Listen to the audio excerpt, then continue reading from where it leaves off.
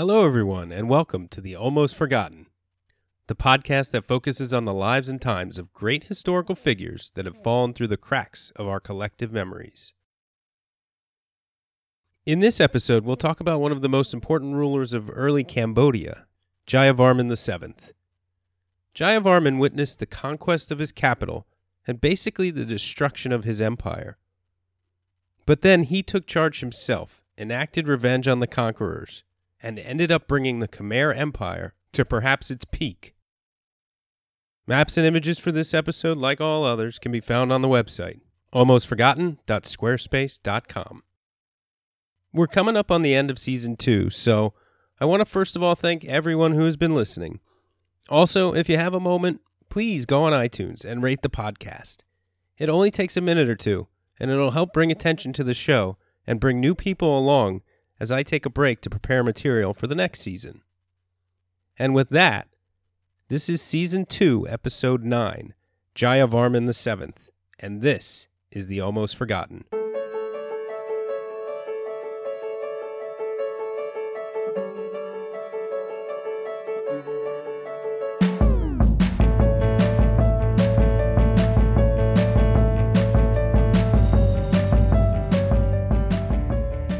In the early 12th century AD, when Jayavarman VII was born, the Khmer Empire was the dominant power in its immediate region.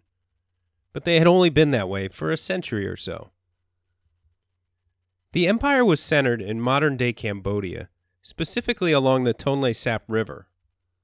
It also controlled the Mekong Delta and much of the southern portion of this river system, one of the world's most fertile regions.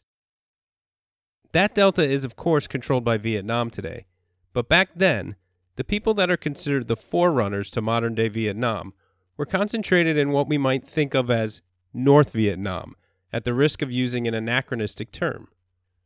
In South Vietnam, another term that may have no political and only geographic meaning at this point, laid the territory of Champa, but the Cham people were concentrated along the coast, more so than even today's map of Vietnam. And, as I mentioned, they didn't control the Mekong Delta.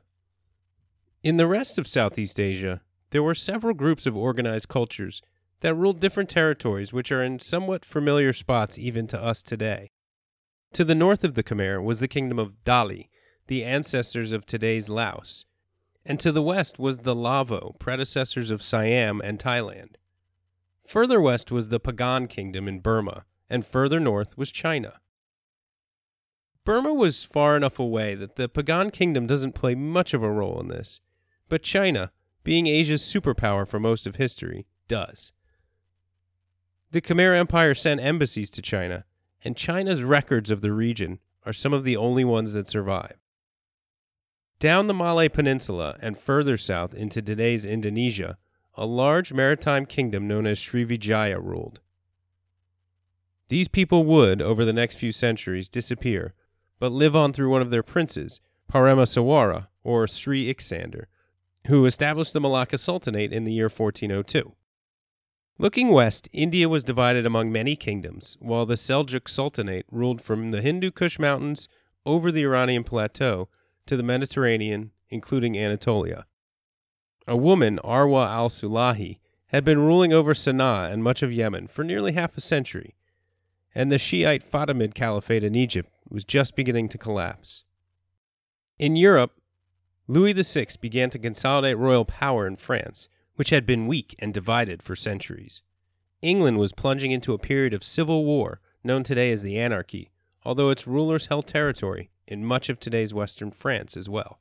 The Holy Roman Empire remained the largest power in Europe, and the Salian dynasty, made up of, you guessed it, Franks, was finishing up its time at the top of the empire. Further east, Poland, once a large kingdom, was fragmenting into less powerful dukedoms, and the Kievan Rus had also declined to the point of splintering into many smaller kingdoms. In Western Africa, the Ghana Empire had collapsed into smaller successor states as well, while in the east, the Ethiopian Empire, which would hold power in one form or another until 1974, took shape. Over in the Americas, Mesoamerica was in what is called the post-classical period. The Maya were still powerful in the Yucatan, while the Mixtec were strong in Oaxaca.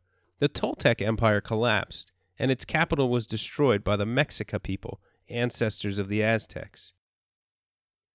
So let's return to Southeast Asia. As for the Khmer themselves, the Khmer Empire is considered to have started in 802 AD. Prior to that, there were certainly organized groups of people living in the region. The people were called, or called themselves, the Kambuja, and their territory was Kambuja Desa. This word, Kambuja Desa, was a Sanskrit word which has made its way all the way to us as Cambodia. The region itself was fertile, and it was populated mostly along the Tonle Sap River basin. The Tonle Sap River feeds into the Mekong and has a vast floodplain. According to Lawrence Palmer Briggs in his The Ancient Khmer Empire, quote, "The Great Lake, located in the central basin of Cambodia and drained by the Tonle Sap, is one of the world's marvels. In normal times, it is a shallow, muddy pool or collection of pools, 30 or 40 miles long and 4 or 5 miles wide, navigable only for shallow boats poled by hand.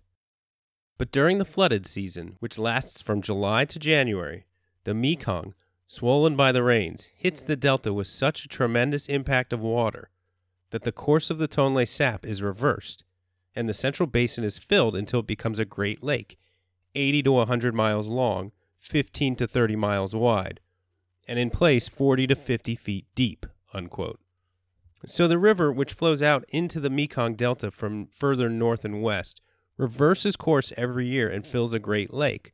Tonle Sap actually means Great Lake, and it can be 30 miles wide. He goes on, quote, "Late in October, the water begins to recede, and by the time it has reached normal limits in February, millions of fish are left imprisoned in the many muddy pools and bayous formed by the retreating water. These fish, which today rank second to rice among the products of Indochina, no doubt attracted early settlers to this region," unquote. An extremely fertile land with annual flooding and annual fish yields was certainly an attractive place to live. This area was referred to by the Chinese as Funan as early as the 3rd century AD, and had likely been around as a state for a couple hundred years at that point. In the 6th century, the Chinese stopped referring to Funan and seemed to start calling the region Chenla, so what followed is called by modern historians the Chenla period.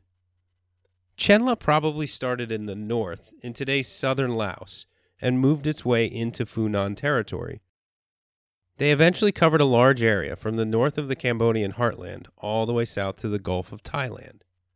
It's not clear if the kingdom was united as the Khmer Empire was, or if it was several smaller kingdoms that were related. In time, the region was certainly divided into at least a northern and southern or maritime Chenla. Maritime Chenla eventually became a dependency of Srivijaya. The northern edge of the Tonle Sap is where the Chenla had a capital. The last king of one of these Chenla people, Jayavarman II, lived in several of these cities and used them as his capitals. He transitioned Chenla into what we now call the Khmer Empire. His story comes to us from an Arab merchant who came by the region in the 850s. It sounds a bit more legend than fact, but it could have some merit. Briefly, it goes like this.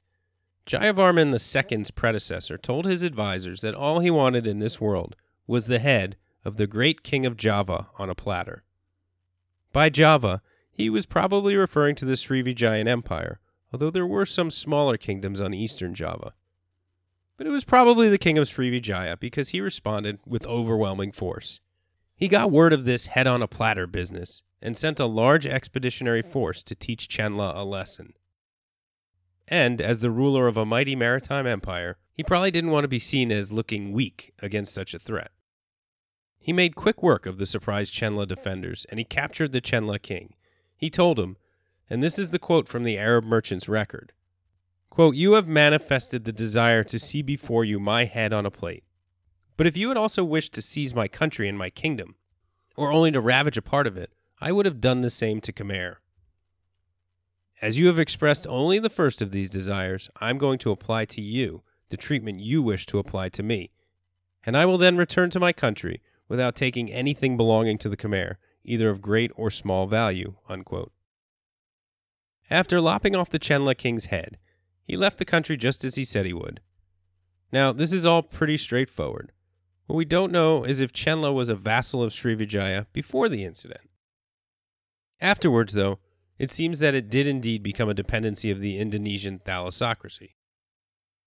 Jayavarman II, according to at least some sources, may have been a Khmer nobleman that was living in Java at the time of the event.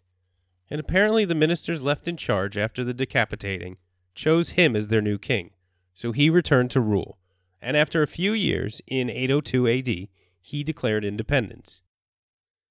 The story actually makes plenty of sense. If Chenla was already a dependency of Srivijaya, then you might see why their king would have this desire to have a platter with the head of their master.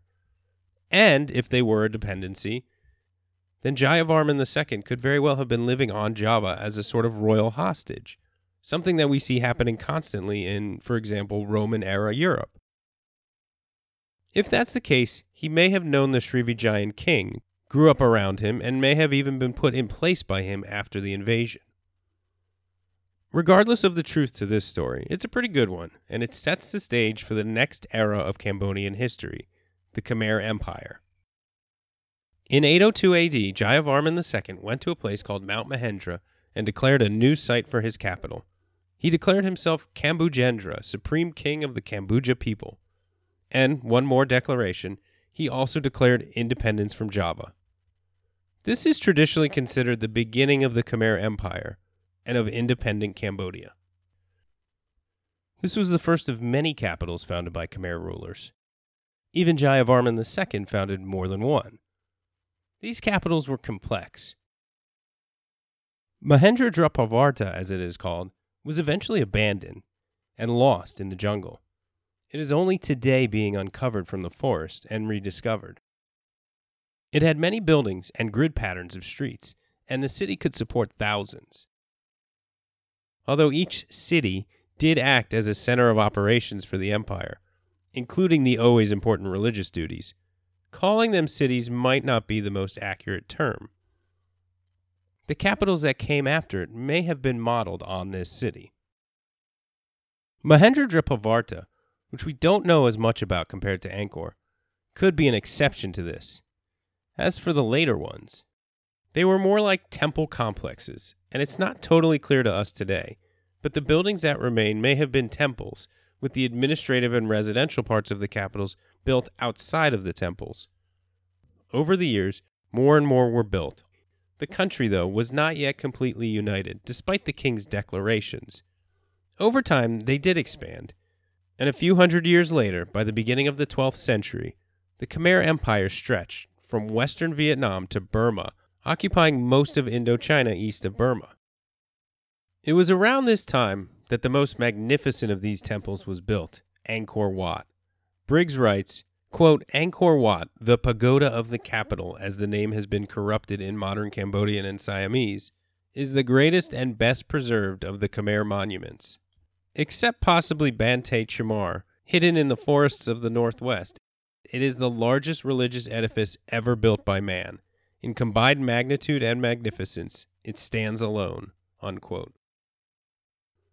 The king Suryavarman II probably began construction of this magnificent temple, but it was likely not completed in his lifetime. He brought the empire to one of its great heights, but when he died around 1150, the empire, which had been the biggest power in continental Southeast Asia for a few centuries now, went into a brief period of decline. This is when our subject, Jayavarman VII, comes into our story. This period of Khmer history, between the death of Suryavarman and the rise of Jayavarman, is less clear than others. There aren't really any temple inscriptions telling us what happened. It seems that Jayavarman's father was the king, but unlike much of the rest of the world, the leadership of the Khmer Empire didn't always pass to the son. Jayavarman's father died around 1160, and he was already in his mid-30s. Jayavarman also got married at this time to a princess named Jayaraja Devi. She was a devout Buddhist, and this influenced Jayavarman's own beliefs. In a country where at least the elite were mostly a sect of Hindu, he became a strong proponent of Buddhism himself, which is probably why, when another family member claimed the throne, rather than get involved in a violent dynastic struggle, which would pit him against members of his family, he imposed a sort of self-exile and went east to Champa and their capital of Vijaya, in what is today called the South Central Coast region of Vietnam. The new Khmer king, Yasovarman II, have you figured out yet that Varman at the end of a name means king? Dealt with some sort of internal revolt, probably a peasant revolt, and Jayavarman's son fought alongside him helping the royal family. But it didn't help enough, and at some point Yasovarman was overthrown and killed in a coup. This coup, which occurred around 1165 AD, wasn't by Jayavarman or his son. Instead, it was by someone outside of the immediate royal family, a man called, here goes nothing, Tribhuvanaditya. He was thought to have been a high-ranking administrator, but once he became king, of course he has to be called Tribhuvanaditya Varman. Yay. Upon hearing this news, Jayavarman VII returned to Cambodia, but he didn't start any trouble just yet. It doesn't seem that Tribhuvanaditya Varman sought out the members of the royal family and killed them or anything like that. It's not clear that Jayavarman was in hiding.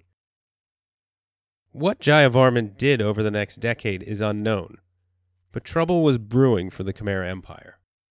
In 1177, the king of Champa launched a full invasion of Cambodia. They surprised the Khmer by sailing up the Mekong into the Tonle Sap River/lake to the capital at Yasodharapura and sacking it.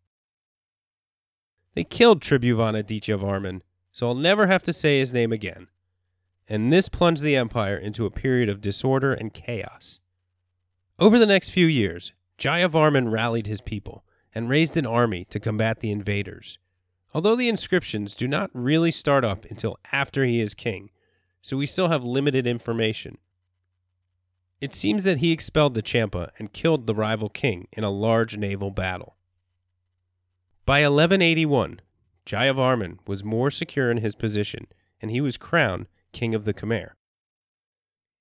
At this point, he might have already been in his early 50s, but things were still not all well with his country.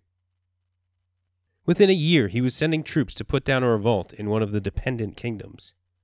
This kingdom, Maliang, was on the other side of the Tonle Sap and the Great Lake, southwest of Angkor. He sent a prince of the Champa, named Vijayanandana, to help quell the rebellion. He may have been in exile from the current Champa regime, which is why he was trusted. Vijayanandana was successful, and Jayavarman bestowed many riches upon him. Right around this time, Jayavarman's wife, Jayaraja Devi, died. He chose her sister, Indra Devi, as his principal wife and queen. Indra Devi is remembered as being very smart and accomplished. Like her sister, she was devout Buddhist, and she was a leader of Buddhist teaching in the country and was given charge of 3 different temple schools. She was well versed in Sanskrit and wrote a well-known inscription which both demonstrates her mastery of the language and her intellect. It also gives us evidence of the artistic abilities of the Khmer people outside of their impressive architectural and building projects. It relays that the Khmer turned the Jatakas, some of the earliest Buddhist texts, poems and stories about the previous lives of Buddha and the like, into plays and dances performed in the temple schools. In addition, inscriptions by her made throughout the kingdom often showed her sister as well as her husband, as a sign of respect for the deceased queen. Jayavarman had to begin rebuilding his capital once he became king, which had been destroyed by the Champa. At the site of his victory over the Champa, just outside of the old capital, he built 2 large temples just west of the East Baray. The Barays were large, something like 7.5 by 2 kilometer, artificial rectangular pools, and there were 2 in the Angkor area. One of the temples he built would be called the Priya Khan, or Sacred Sword. This temple is thought to be his first capital, and is located in the large Angkor complex. The other is called Ta Prohm, and both are largely unrestored today, with jungle trees growing in them. Part of the problem with restoring these is that we just aren't totally sure how they looked, so much of the restoration is really just an attempt to keep them from falling into further disrepair rather than trying to rebuild what once was. In 1190, Jayavarman sent an army against the Champa as an act of revenge after 1177. First, though, he sent an embassy to the Dai Viet, northern Vietnam, to make sure there was no interference, hurt feelings, or whatever. Jayavarman sent Vijayandana again, and he captured the king of Champa and brought him back to Angkor. According to the Chinese sources, our devout Buddhist king killed all the counselors and ministers and installed his own brother-in-law, Prince In, on the Champa throne. Prince In was driven out in 1191 by a revolt, and a new king was proclaimed in Champa. Jayavarman responded by sending the Champa king back to help recapture the capital. Together with Vijayandana, they retook the capital, Vijaya, together. But peace and harmony did not last, and a civil war broke out between the new king and Prince Vijayandana. The prince won the battle, killed the old king, and became the new king of Champa.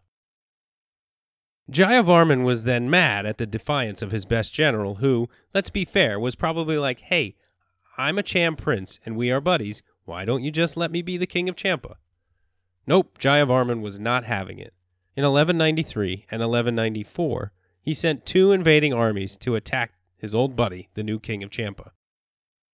The first one was defeated, which is why he had to send the second one, and it was defeated too. Champa, which had only been ruled by Jayavarman for a couple years, floated away again from the Khmer Empire's orbit, possibly allying with the Dai Viet to the north. But Jayavarman continued to expand the resurgent Khmer Empire. Frustrated in the east, he decided to go in the other direction. In 1195, he sent armies to some smaller states to the southwest, as far as the Malay Peninsula. It's likely that at least some of these were former tributary states that had drifted away during the last half a century of decline. It's also possible, based on some Chinese chronicles, that he was able to take Burma and the capital of Pagan. More likely, though, is that they had significant border fighting to the point that the Pagan kingdom paid the Khmer some sort of tribute to keep the peace. Back in Angkor, his greatest building project was something that surpasses Angkor Wat in terms of sheer size, although it was not as well built. The city, Angkor Thom, was not new, but the construction there was. It's likely that much of the site had been destroyed by the earlier Champa invasion. Angkor Thom is, like Angkor Wat, a huge site.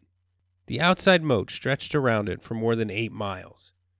It's a square complex, about 3.3 kilometers, or just over 2 miles, per side. We tend to think of these massive spaces as temples or temple complexes, and while they were dedicated to Buddhist or Hindu gods, and certainly had buildings specifically for worship, these were city centers. It is thought that 100,000 people lived in and around Angkor Thom. According to Briggs, quote, the city and its environs must have had a considerable population. It was more spacious than any of the medieval walled cities of Europe, and could easily have contained the Rome of Nero's day. And, at that, it is believed that the enclosure was simply a religious, administrative, and aristocratic center, where lived clustered around the capital and the principal temple, the civil and military functionaries, the priesthood, the rich families, and the army, while the markets and the homes of the masses were in suburbs along the Barays, or artificial lakes, to the east and west of the walled city, and along the banks of the Siem Reap River even to the mouth, unquote. The site contained new buildings and old ones too. He built the walls of the city around older monuments, some of which had been damaged or destroyed by the Champa. But while the site was massive and remains a marvel today, they weren't quite built to the level of quality that Angkor Wat was. One thought is that it was built much more quickly and less carefully than Angkor Wat, and suffers somewhat because of this. Near the center of Angkor Thom, Jayavarman built what is called the Bayon, and this helps put Angkor Thom as the greatest temple in the region behind Angkor Wat. The Bayon suffers from the same construction issues as the rest of the Angkor Thom complex, but it is still magnificent. The Bayon isn't as big as the Angkor Wat temple, but it has been called by Jean Khmer, the first conservator of the Angkor group, of superior conception to that of Angkor Wat, and it is here we must study the genius of the masters of Angkor.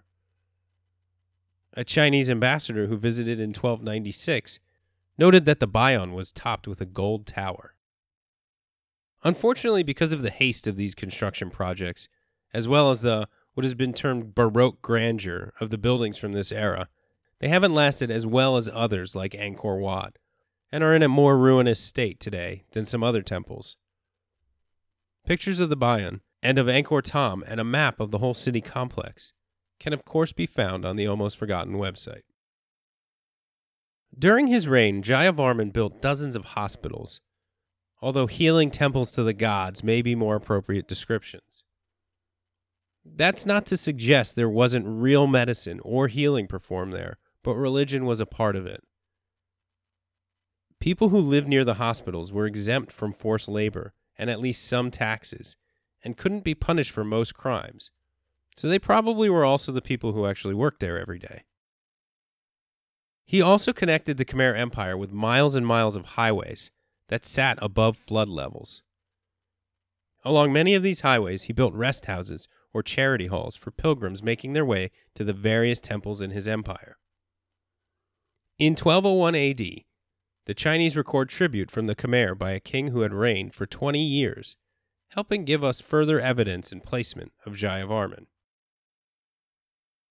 Throughout this time, he continued to have conflict along the border with Champa. In 1203, give or take, Jayavarman sent another army into Champa under the leadership of a Khmer prince, and this time they were more successful. This invasion sent Vidyanandana packing, and he fled to the Dai Viet. The Khmer Empire once again held Champa as a vassal state, and this would last for close to a century. They also engaged in some fighting with the Dai Viet, but these might be considered more of relatively minor border skirmishes than any truly major conflicts. Another accomplishment of Jayavarman was on the religious side. The Khmer Empire's state religion was Shaivism, a form of Hindu that worshipped Shiva as its supreme deity. But Buddhism had been present in Southeast Asia since at least the 400s AD.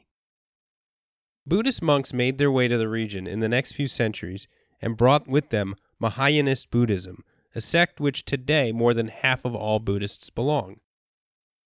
Shaivism remained the state religion, but at some point in the 1100s, probably during Jayavarman's father's reign, Buddhism seemed to overtake Hinduism as the main set of beliefs among the ruling family.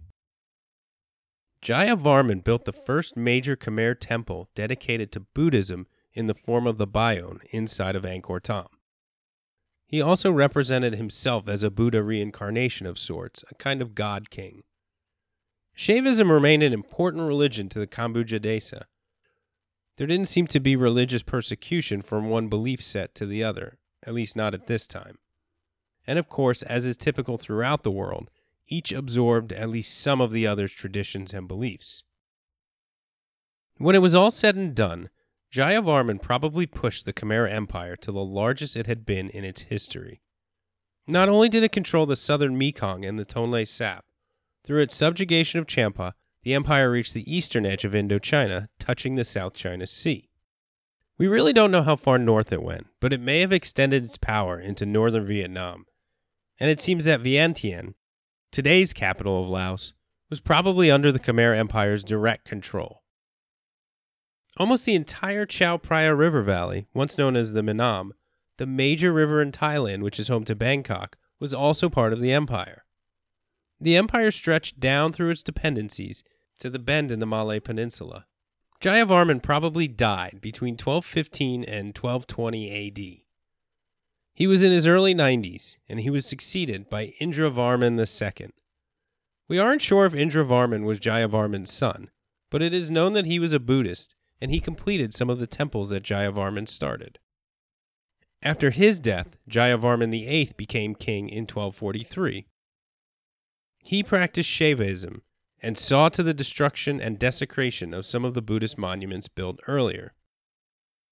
He also oversaw the decline of the Khmer Empire, as the Sukhothai kingdom in modern Thailand began pushing them out of their western territory. Also, the Mongols under Kublai Khan at least passed through the territory, and the Khmer eventually submitted to them, but continued as at least a moderately independent nation. After this, the Khmer Empire suffered further decline, with many civil wars and pressure from foreign powers. The last Sanskrit inscription we've seen is from the 1300s. Our history after that comes only from other sources. The region of Angkor was eventually abandoned as a capital in the 1400s, and the Khmer moved to Phnom Penh, bringing on the end of the Khmer Empire, ushering in what is sometimes called the Dark Age of Cambodia. While the Khmer Empire did end, the people weren't necessarily subjugated and swallowed up. The Sukhothai may well have raided Angkor Thom itself, and the Khmer abandoned it, but the leadership moved and the people didn't disappear as an independent group. According to Briggs, quote, "The fall of Angkor, on the other hand, marks the end of the definite type of culture which had characterized ancient Cambodian civilization, the culture of magnificent monuments and marvelous sculptures, of Sanskrit inscriptions, poetic and beautiful. The Khmers left the world no system of administration, education, or ethics like those of China, no literatures, religions, or systems of philosophy like those of India. But here, Oriental architecture and decoration reached its culminating point. This was the ancient Khmer's contribution to civilization, and this was what fell when Angkor fell," unquote. They survived, sure, but they suffered a significant decline in power, and, unlike what Jayavarman did himself in recovering their capital, these later Kambuja were not able to recover. Jayavarman VII ruled over the Khmer Empire at what can probably be considered its last great height, perhaps its cultural pinnacle. But he also did force his Buddhist beliefs on a people that might not have been entirely interested in them. He embarked on a massive amount of building projects, which included some massive buildings. This led to economic troubles for the empire and a backlash against the Buddhist beliefs, as some of his buildings were desecrated. By the beginning of the 20th century, Jayavarman was almost entirely forgotten as a leader. Khmer writing survived not in the form of books and letters, but rather as inscriptions, and most inscriptions were still buried and hidden under jungle vegetation. Jayavarman's greatness was not recognized by modern locals, who were too disconnected from their history to remember him. But it also wasn't initially recognized by European archaeologists who came in and began rediscovering the Khmer Empire. He was thought to be a minor ruler until tales of a great Khmer king began to be uncovered throughout continental Southeast Asia, starting around 1903. In 1928, French scholar and expert on Southeast Asian archaeology, Georges Codis, attributed most of Angkor Thom, and through that, the architectural style of the period, to Jayavarman, and his contributions began to come to light. Codis, writing in 1935, summed up his life thusly, quote, "The king, of whom scarcely more than the name was known in 1900, is now considered as the greatest sovereign of Cambodia. He who enlarged his country up to its extreme limits, incorporating therein for a time the kingdom of Champa, and covered his capital and his states with the most prodigious ensemble of monuments which monarch has ever conceived," unquote. Jayavarman VII's true legacy may not have been leading the Khmer Empire to its greatest extent and maybe height of its power, but rather recovering it at all after it had been lost to the neighboring Champa. This allowed it to continue to flourish for another half-century at least, and allowed him to create some of the most beautiful architectural sites the world has ever seen. Thanks for listening. Please join me next time when we finish up the season by moving west to Europe and ahead about 400 years to discuss a man who was considered unfit for military service in his home country, ended up being the leading general for a rival, and was considered by Napoleon to be one of the greatest generals the world had ever seen. Thank you all for bearing with me the last couple episodes. I've been pretty sick. I don't know if you can tell by my voice. I've tried as best I can to edit out all the scratchiness and coughing of my mild case of pneumonia. The one consequence it may have is I'm going to do my best to put out the final episode, episode 10, in 2 weeks, but I'm not sure if I'm going to quite get there. So if I can't do it in 2 weeks, expect it in 3 or 4, but it'll come in May, the final episode, episode 10 of season 2, before I take a break to prepare for season 3. So thanks again for listening.